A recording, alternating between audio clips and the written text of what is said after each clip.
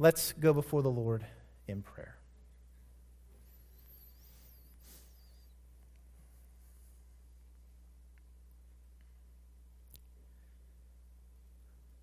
Father, what we are about to embark upon is foolishness to the world. The preaching of the cross is foolishness to those who are perishing. And Father, the words that we have just sung, that we would glory in the cross, that we would cling to the cross, that we would remember the cross, a symbol of execution, a symbol of suffering.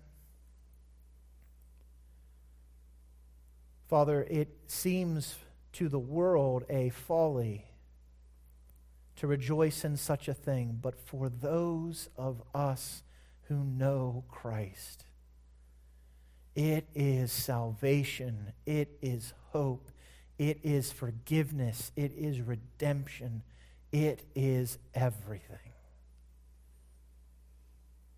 For on the cross, Lord, we have full forgiveness through the sacrifice of your Son. So, Father, today as we are reminded in your word of the importance of both a cross-centered focus and the glory that it brings in our lives, may we truly listen to your word today. Father, may we lay down our own wills and desires at this moment. Father, may we seek to put aside any other motivating or driving force in our lives, and may we seek to truly be pilgrims, focusing on the very thing that makes us pilgrims, the sacrifice of your Son on the cross. Father, work in our midst by your Spirit as only you can. We pray this in Christ's precious name, pleading his blood. Amen. If you take your Bibles, turn with me to 1 Peter chapter 5. 1 Peter chapter 5. We have finally come to the end, or the last chapter, not the end, don't get too excited. We've come to the last chapter of the book of 1 Peter this morning. And I said don't get excited because we're going to make it through all of one verse this morning. This morning we're going to look at the instructions that Peter gives to pastors. So we're going to be looking at what a pilgrim pastor is all about. And you may be thinking to yourself, well, shouldn't we switch things here? And shouldn't I be the one hearing this and because I'm the pastor here? But I think we'll find here that the exhortations and the instructions given to pastors are given so that pastors would focus the congregation on certain things. And we'll find that throughout this passage. And as a leader, as the shepherd of this congregation, it's helpful for you to see what God wants me as the pastor to be leading you towards, to be guiding you towards. What should be the focus of your pastor? And then if your pastor is supposed to be leading you into these things, then what does that mean for you? You should be focusing on them as well. So I think we'll find much helpful exhortation and application for all of us here this morning.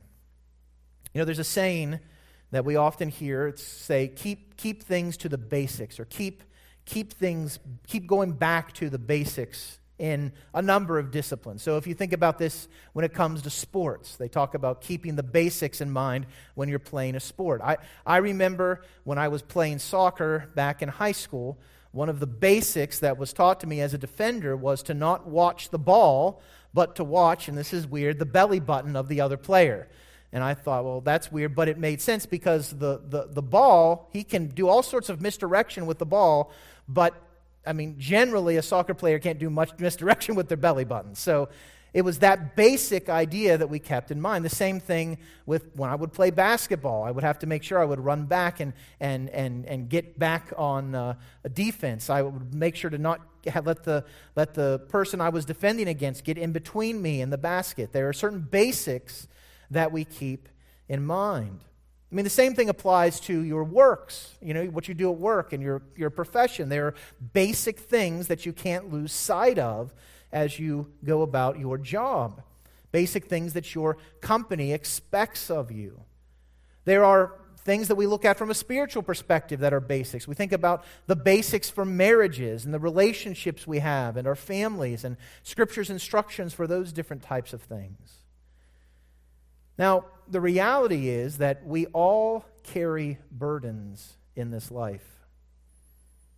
And the only hope for those burdens is to get back to the basics of the gospel. That is what Peter is calling us to, and calling particularly pastors to do as they shepherd the flock of God.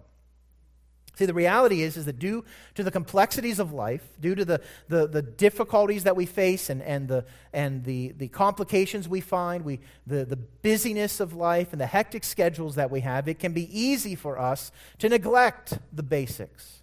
Even in ministry, it can be very easy to forget and take your focus off of the very needful thing and focus for other things. Maybe putting all your hope in an outreach that you're going to do, or put all your hope in programs that you're having, or put all your hope in ministry and having new chairs in the auditorium, or different things like that. It can be easy to get as a leader of the church, as a shepherd of the church, to get your focus off of those basics. And when we do that, when we lose sight of the basics, we end up getting mired down with the burdens that we carry every day. This is why Peter, in 1 Peter chapter 5, calls on pastors as those who shepherd the flock of God, who guide pilgrims, strangers, exiles in their journey on this earth, to keep their focus on the right thing. And so what we're going to find this morning in 1 Peter chapter 5, we're going to read through verse 5, but we're going to be focusing mainly on verse 1 this morning, is that Peter is calling us all to find hope in the cross and in the consummation of our salvation. That those are the two most basic aspects of the Christian walk. Hope in the cross and hope in the consummation of our salvation. Look with me, 1 Peter chapter 5, verse 1. So I exhort the elders among you, as a fellow elder and a witness of the sufferings of Christ, as well as a partaker in the glory that is going to be revealed. Shepherd the flock of God that is among you, exercising oversight, not under compulsion, but willingly, as God would have you, not for shameful gain, but eagerly, not domineering over those in your charge, but being examples to the flock. And when the chief shepherd appears, you will receive the unfading crown of glory. Likewise, you who are younger, be subject to the elders. Clothe yourselves, all of you, with humility toward one another, for God opposes the proud, but gives grace to the humble. So this morning I'd like us to focus today on that first verse, which I believe Peter uses to create a reminder or to bring into focus what pilgrim pastors should be looking to. And so we're going to look at this morning the focus of pilgrim pastors. Now if you look with me here in verse 1 of chapter 5, we see this exhortation given by Peter to the elders, and that he himself describes himself, first of all, as a fellow elder. Now, what I find interesting here about Peter's approach is Peter is a disciple of Christ. He was the leader of the disciples, and therefore he became the leader of the new church at the day of Pentecost. He preached the sermon at Pentecost. Peter is an apostle, and he is given and does great, powerful things by God's grace through the Holy Spirit. Peter is sort of the leader of the church in one respect. But he comes and exhorts these different congregations by focusing on their elders and calling himself a fellow elder. And then he focuses on what it is that a fellow elder, that he as an elder, as a fellow elder, is focusing on himself. How does Peter identify himself? He identifies himself as a witness and a partaker. He is a witness to the sufferings of Christ, and he is a partaker in the glory that is coming to be revealed. So we see, first of all, that pilgrim pastors must witness to the suffering of the cross. Pilgrim pastors must witness to the suffering of the cross. Now, just a little teaching moment here. We see the three terms used in the New Testament for the leaders of the church in use in what Peter points us out here. So the first one he uses is the word elder, and that's the Greek word presbyteros. Now, presbyteros sounds a lot like what? Presbyterians, right? Now, we're Baptists, so we change that and we say baptizomos or whatever. No. So it's just the word presbyteros was just a simple term that meant those who were elders, and it took on a particular theme in the Old Testament. If you remember, you read in the Old Testament, it would be at the gates of the city where the elders would sit, and these elders were considered wise men. It didn't necessarily mean that they were advanced in age, although that was oftentimes implied, but rather they were men who had been gifted to provide wisdom and counsel to the people of that particular city. And so, in the same way that the Old Testament had elders that provided guidance and care for individuals in a city, so God chose to take elders in Christ, those who had grown in grace and in the knowledge of our Lord and Savior Jesus Christ, and given them the role of an elder in that same idea. Now, we know it's not tied to age. Paul exhorts Timothy to let no one despise his what? Youth. And Timothy was very clearly an elder in that church. So it's not looking so much at the physical age of a person, but rather it's speaking to their wisdom and their growth there, if you will, age in the Lord. It is someone who is mature in the faith. So he uses the term elder, but then in verse 2 we see him calling them to shepherd the flock of God. And this is the term that is often translated in other translation as pastor. If you hear the term a pastoral scene is a scene where you see rolling hills, and generally there are some sheep in that scene. And that's the idea of what a pastor is. A pastor is someone who takes care to guide and direct and to provide for the sheep. And of course, Peter is going to point us to the great shepherd, the chief shepherd, who we know from John's Gospel in John chapter 10 is Jesus Christ. He is the good shepherd. And then the final word he uses here is he calls these elders who are pastoring the flock of God or shepherding the flock of God, he calls them to exercise oversight. And this is a Greek term, episkopos. And so we've already talked about the Presbyterians, so when you hear episkopos, what do you think of? Episcopalians, all right? And this is referring to more of the idea of being a household manager, someone who manages the affairs that are involved with a particular group. So when Peter uses all three of these terms to refer to one office, I think we have very strong evidence biblically here that there is to be this office that is fulfilling all three of these roles. An elder, someone who is mature in the faith, seeking to provide guidance from God's word. Someone who is a shepherd, who is teaching and encouraging and caring for the flock of God. And then someone who is exercising oversight or using the role of an episkopos or a bishop. And so when you look in the New Testament and you see these different roles, you'll see them refer to elders. You'll see elsewhere they'll talk about bishops or they may talk about pastors. They're all referring to the same office. These are the roles, the descriptions that a pastor is to fulfill. Now, before he dives into the specifics of what these roles entail, what shepherding the flock of God is, what exercising oversight is, he sort of provides a theme, an overarching focus for the pastor in his role of shepherding and in his role of being an elder and in his role of exercising oversight, and that is that he would be like Peter and focus on, first of all, the sufferings of Christ. You know, it's interesting how the cross becomes the very focus of what a pastor is to do. This is not uncommon in the New Testament. This is what the Apostle Paul did. Paul spoke of how he boasted in nothing except what? The cross of our Lord Jesus Christ, by which the world has been crucified to me and I to the world. Now, if you think about particularly what Paul is saying here in Galatians chapter 6, what is it that makes us strange to the world? It is the cross.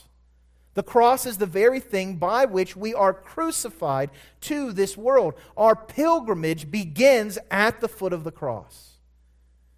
For in the cross we have been crucified to this world. We've been crucified to the things of the flesh. We've been crucified to sin. And that makes us different than a world that is lost in the darkness of their rebellion against God. Paul says again in 1 Corinthians chapter 2, verse 2, that as he came to the church at Corinth, there was only one thing he truly determined to know among them, and that was Jesus Christ and Him crucified.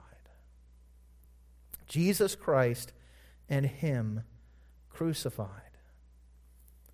And so Peter focuses here as a witness of the sufferings of Christ. He lumps himself in as a witness to Christ's sufferings. Now, there's a problem here, though, with this statement if we don't truly understand what Peter is saying. And unfortunately, among the commentators and the commentaries I looked at, there was a lot of consternation about this statement. Because Peter claims to be a witness to the sufferings of Christ, but if you remember the stories, did Peter himself physically witness the crucifixion at the cross? And the answer is no. So how can he be a witness to the cross? In fact, there was only one disciple that we are certain of was at the cross, and that was John. All the other disciples scattered when Jesus was arrested in the garden. Peter followed for a bit behind, but yet even he himself left. So what is he talking about when he says he is a witness of the sufferings of Christ? And I think Peter here is pointing us to something much more significant than his physical presence at the crucifixion of Christ. He is pointing to the spiritual reality of what the cross has done for him. See, if we go back to the garden, and we go back to the Lord's Supper, and we go back to those moments, those hours before Christ was arrested, Jesus makes a statement that all of his disciples will fall away because of him. Now, we all know Peter had a habit of sticking his foot in his mouth, much like probably every single one of us. And Peter, hearing this, says, "Though they all fall away because of you, I will never fall away." What a brash, self-righteous statement. I'm never going to desert you, Lord. I'm all in with following you. How could I, the leader of the disciples, the one who proclaimed that you are the Christ, the Son of the living God, I will never deny you, Lord. Jesus turns to him and says to him, "Truly, I tell you this very night, before the rooster crows, not only will you fall away, but you'll deny me not once, not twice, but 3 times." Peter's response to the words of our Lord were, "Even if I must die with you, I will not deny you." And then he gets the chorus of the disciples in there, and they all said the same thing. Yet, when Jesus is arrested and taken before the high priest, Peter knows some of the individuals in the high priest's home, and so he's able to go into a courtyard. He's following Jesus from a distance. Quite a sheepish way to say that the person who just said, "I will die for you," look at how he's following from afar.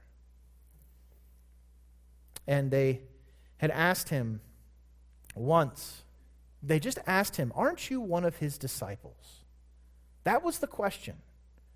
Not, do you want to overthrow the Roman government? Not, are you trying to put all sorts of upheaval in the Jewish religious system? Just, are you his disciples? Do you even know him, becomes one of the questions. And one time Peter says, "No, not his disciple." Second time, no, I don't know the man. And then in Matthew 26, 73 through 75, there were bystanders that came up to Peter. We know elsewhere that these people were standing around a fire warming themselves. And they said, "Certainly you are one of them too, for your accent betrays you," speaking of the fact that he was a Galilean. Now it's been one denial, two denials. And now on the third time, Peter, once again brash, once again bold in his proclamation, begins to invoke a curse on himself. I mean, think about that for a second. In his denial of Christ, he is saying, if I am a follower of Christ, may I be accursed. And then he begins to swear using gutter language. "I do not know." And notice the way he refers to his precious Lord, the man. And immediately the rooster crowed. And Peter remembered the saying of Jesus, "Before the rooster crows, you will deny me 3 times." So, Peter goes out and he weeps bitterly. So what is it that Peter is witnessing to? We know the story of the cross. Christ goes, he suffers, he bleeds. And this entire time, Peter is in hiding, carrying with him guilt over his denial of his Lord. At this moment, I imagine Peter probably felt very much like Judas. And then he hears that from the women who went to the tomb that Jesus is gone. And he runs with John to the tomb. And John, being a little bit faster than Peter, gets there first. And Peter just stoops in and looks, and the Savior is gone. And then an angel appears to them and tells them that Christ has risen from the dead. And this is a moment of joy.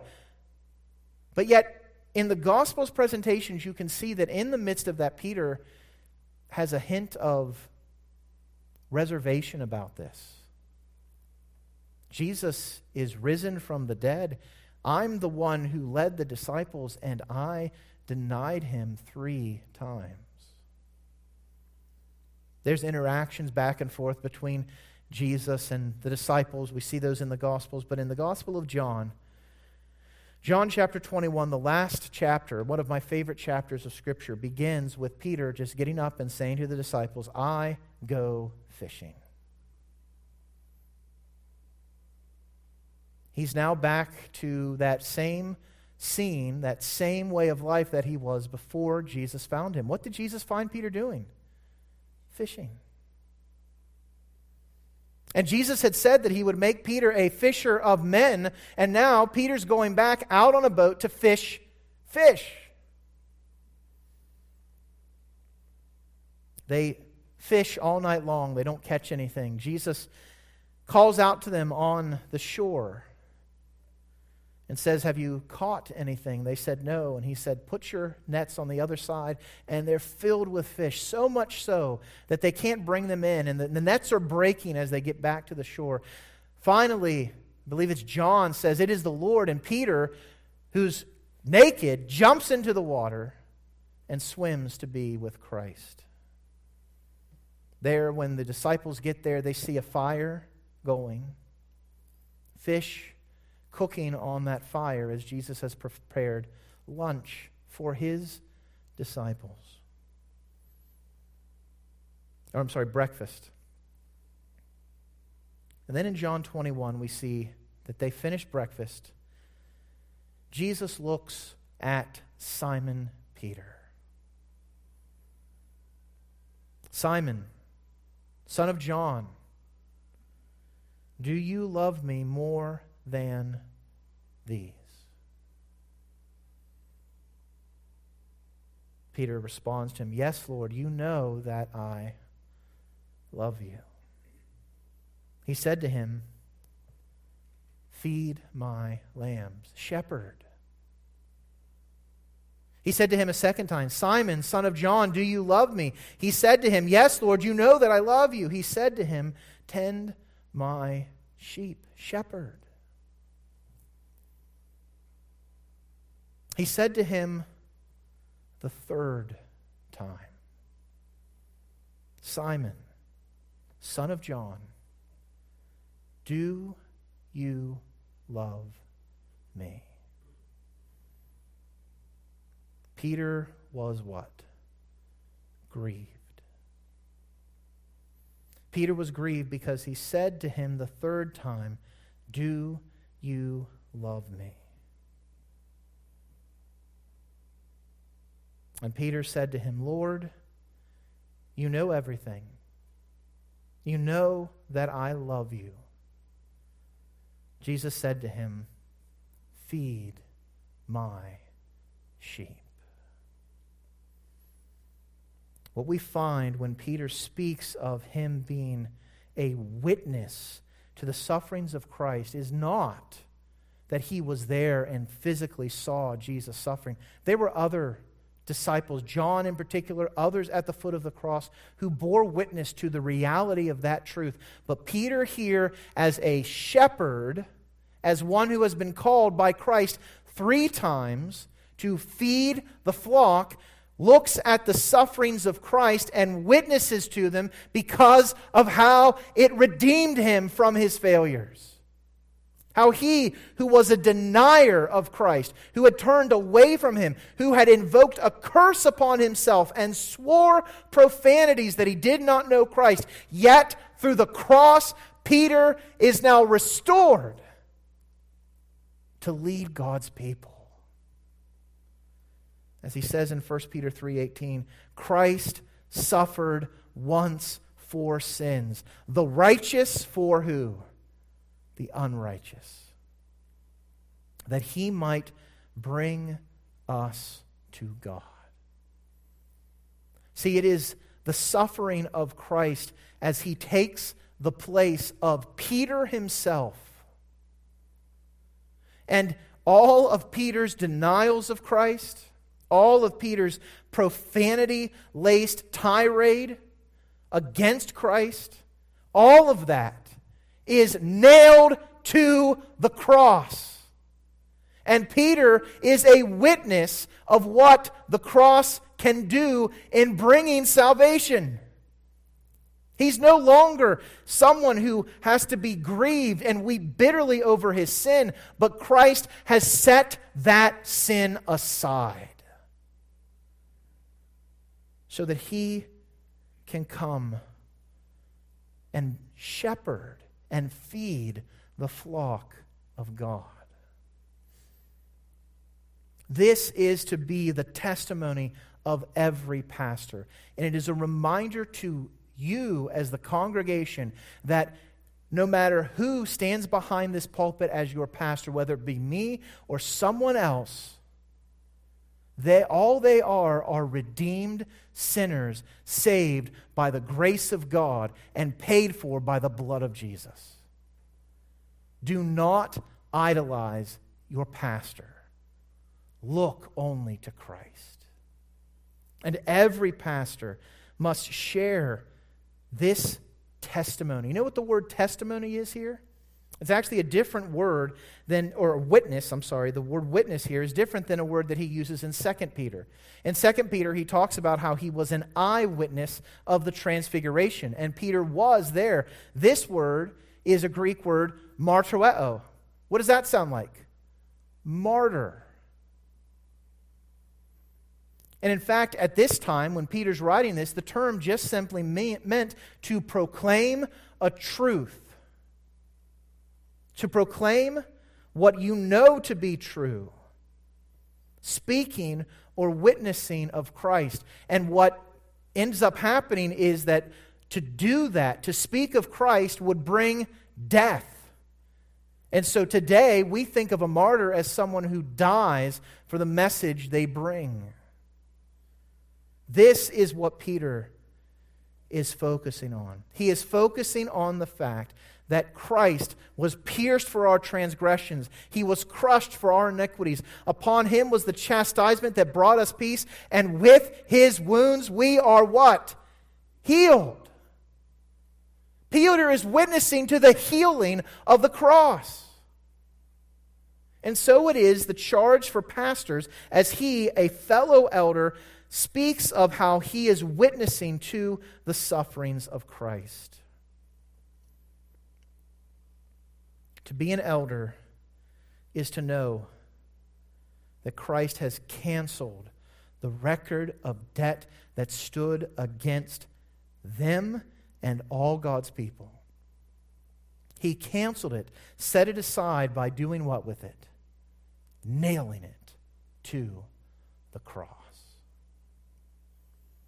So pilgrim pastors must first witness to the suffering of the cross.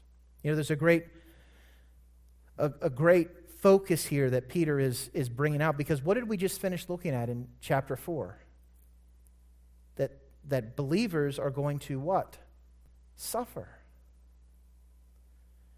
And so Peter reminds us with this very, knowing his story, knowing how Christ had redeemed him, knowing the intensity of the forgiveness that Peter had, we see how suffering is a means to great things in the hands of God.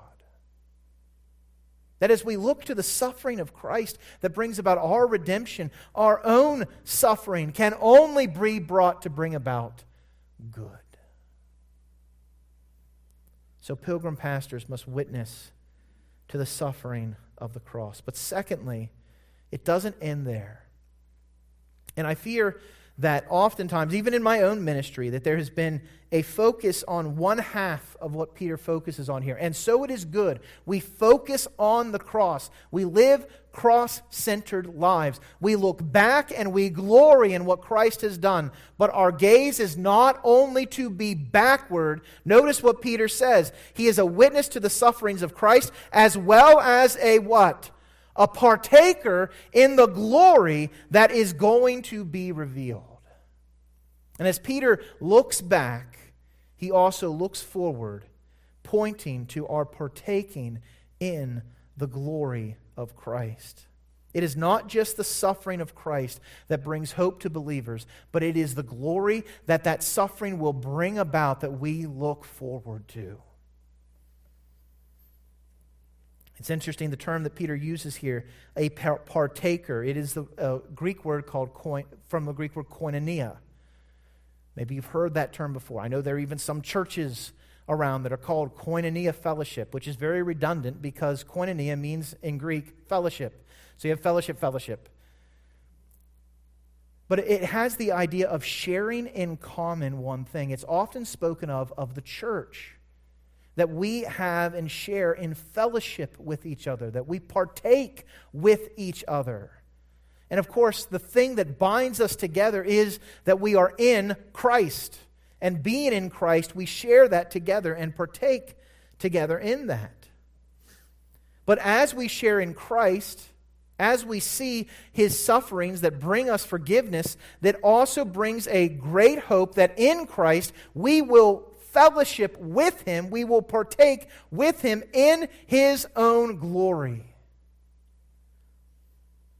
The glory, the second coming of Christ, is a great hope for believers. And may we never forget it. Peter's already reminded us of this in 1 Peter chapter 1.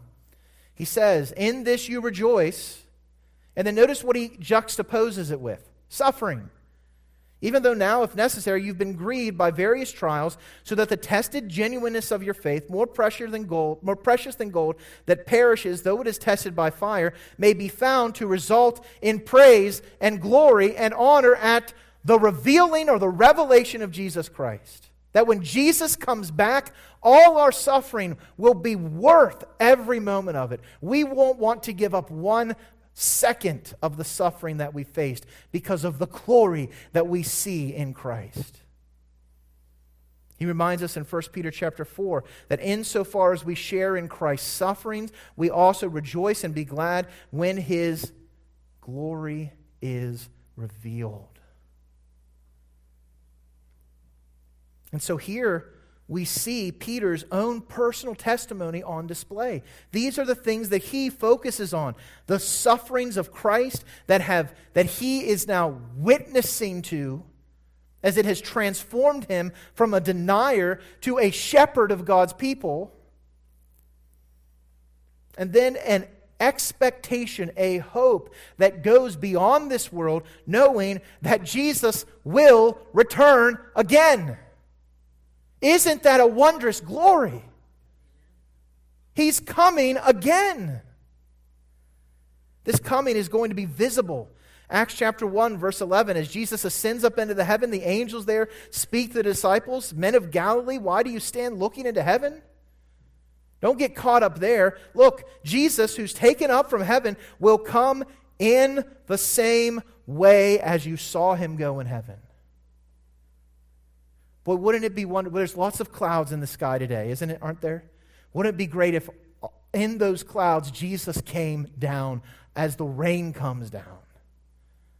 And he would display to all of creation that he is king. Paul speaks of it in 2 Thessalonians chapter 1, verse 7, that we find relief who are afflicted when the Lord Jesus is going to be revealed from heaven with his mighty angels. And this is, again, pointing to that suffering. The world hates Christ. The world hates his people. But there will be a day when Christ will appear and there won't be any question who is ruling this universe. And in 1 Corinthians 1, Paul speaks of how they're not lacking in any gift. God has given us everything we need to face the sufferings as we what? Wait. What are we waiting for? The revealing of our Lord Jesus Christ, who sustains us to the end and will bring us guiltless in the day of our Lord Jesus Christ. There will be a great vindication of those who have persecuted us over them as we see Christ returning in the clouds. And it will be of such glory and such power that death itself cannot hold back the glory of Christ. For the Lord himself will descend from heaven with a shout, with the cry of command, with the voice of an archangel, with the sound of the trumpet of God, and the dead in Christ will what? Rise. And then we who are alive, who are left, will be caught up together with them in the clouds to meet the Lord in the air. And so we will always be with the Lord. What a glory. What hope. And so we find great encouragement in this truth. We are to encourage one another with these words. And that's exactly what Peter is calling on pastors to do here. Encourage one another with these words. Can you think of two subjects that are more hopeful than the cross and the return of Christ? The cross puts away our sins, allows us to be reconciled to God, and then the return of Christ is the hope that this suffering, this world that is cursed by sin, will one day be put away and we will always be with Jesus. This is the basics of the gospel. Repent and trust in what Christ has done, and then throughout our pilgrim journey, we look forward to that day when Jesus will come. And as John ends the book of Revelation, he says, "Even so come, Lord Jesus." Is that your desire? Is that the cry of your heart? That Christ would come. So, how do we apply these two truths? How do we find great hope in them? Again, Peter has just focused on the fact that we will endure suffering as Christians in this world, that we will suffer as we walk all along our pilgrim journey. How do we find hope? Well, the cross, provides hope for our failures. Look, we're facing suffering. You're going to have friends, family members, co-workers who are going to be like those men questioning Peter in the courtyard of the high priest. And your desire is like Peter's desire. When you're in the garden, when you're at the table with him, your desire is, "I will never deny you, Lord." But yet when the pressure comes on, what can we so easily fall into doing? Being just like Peter. As we face suffering and persecution in this life, it is easy for us to deny Christ. How can we find hope when we've turned our backs on Him so often? We look to the cross. We find in the cross the forgiveness of Christ for all our failures in following our Savior as we ought. We seek the grace of God from the cross to transform us so that the next time we're faced with persecution, we will not turn away from Christ. The cross provides hope for our failures. There is not a person in this room, there's not a person watching online who has not failed the Lord Jesus Christ multiple times this last week. And yet we find hope that all our sins, all our unrighteousness is nailed to the cross. So we can find hope. And then we look with expectation to the return of Christ in our suffering. It provides hope for us when we are feeling the fires of persecution, when we are feeling the pressures of conformity, when we feel out of step with this world. Paul speaks of this in 2 Corinthians 4:17. Notice how he describes our affliction. It is light, and it is what? Momentary.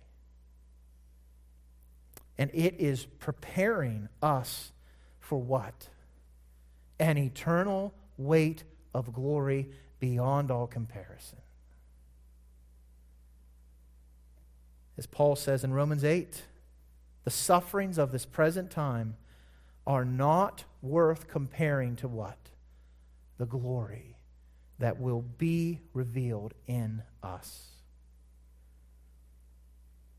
Peter is focusing on these two things as he is a shepherd, a fellow elder, a pastor of God's people.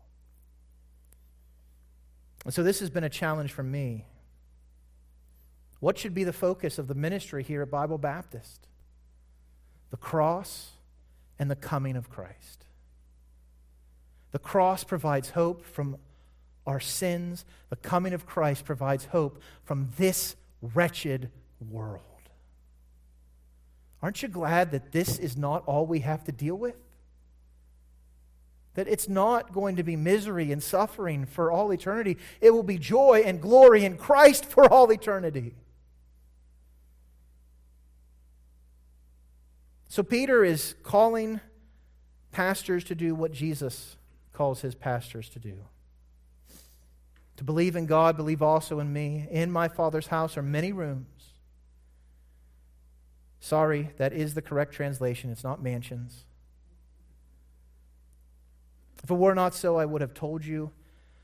If it were not so, would I have told you that I go to prepare a place for you. You know what Jesus is doing right now? Among other things, he is preparing a place for you. And if he goes and prepares a place for you, what will he do? He will come again so that we can be taken to him, so that where he is, that's where we get to be also. But you notice I left out the first phrase of this passage. Because it all drives to what? Let not your hearts be what? Troubled. I started by talking about how we all face burdens and difficulties and trials in this life, and there are many things that trouble us as believers. The cross removes the trouble of the guilt of our sins. We no longer need to weep bitterly. We can rejoice in what Christ has done. And the return of Christ gives us hope that the troubles of this world will not last forever.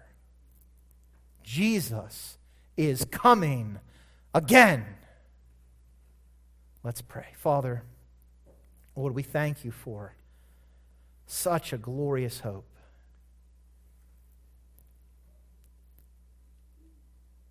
Father, we thank you that the cross cleanses us from all unrighteousness. May we be witnesses of that hope.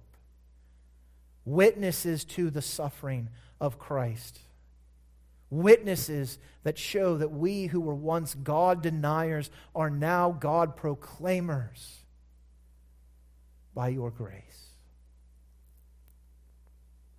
And then, Father, we rejoice and find hope that this light momentary affliction is nothing in comparison to the glory that we will see when Jesus returns. Father, send your Son quickly.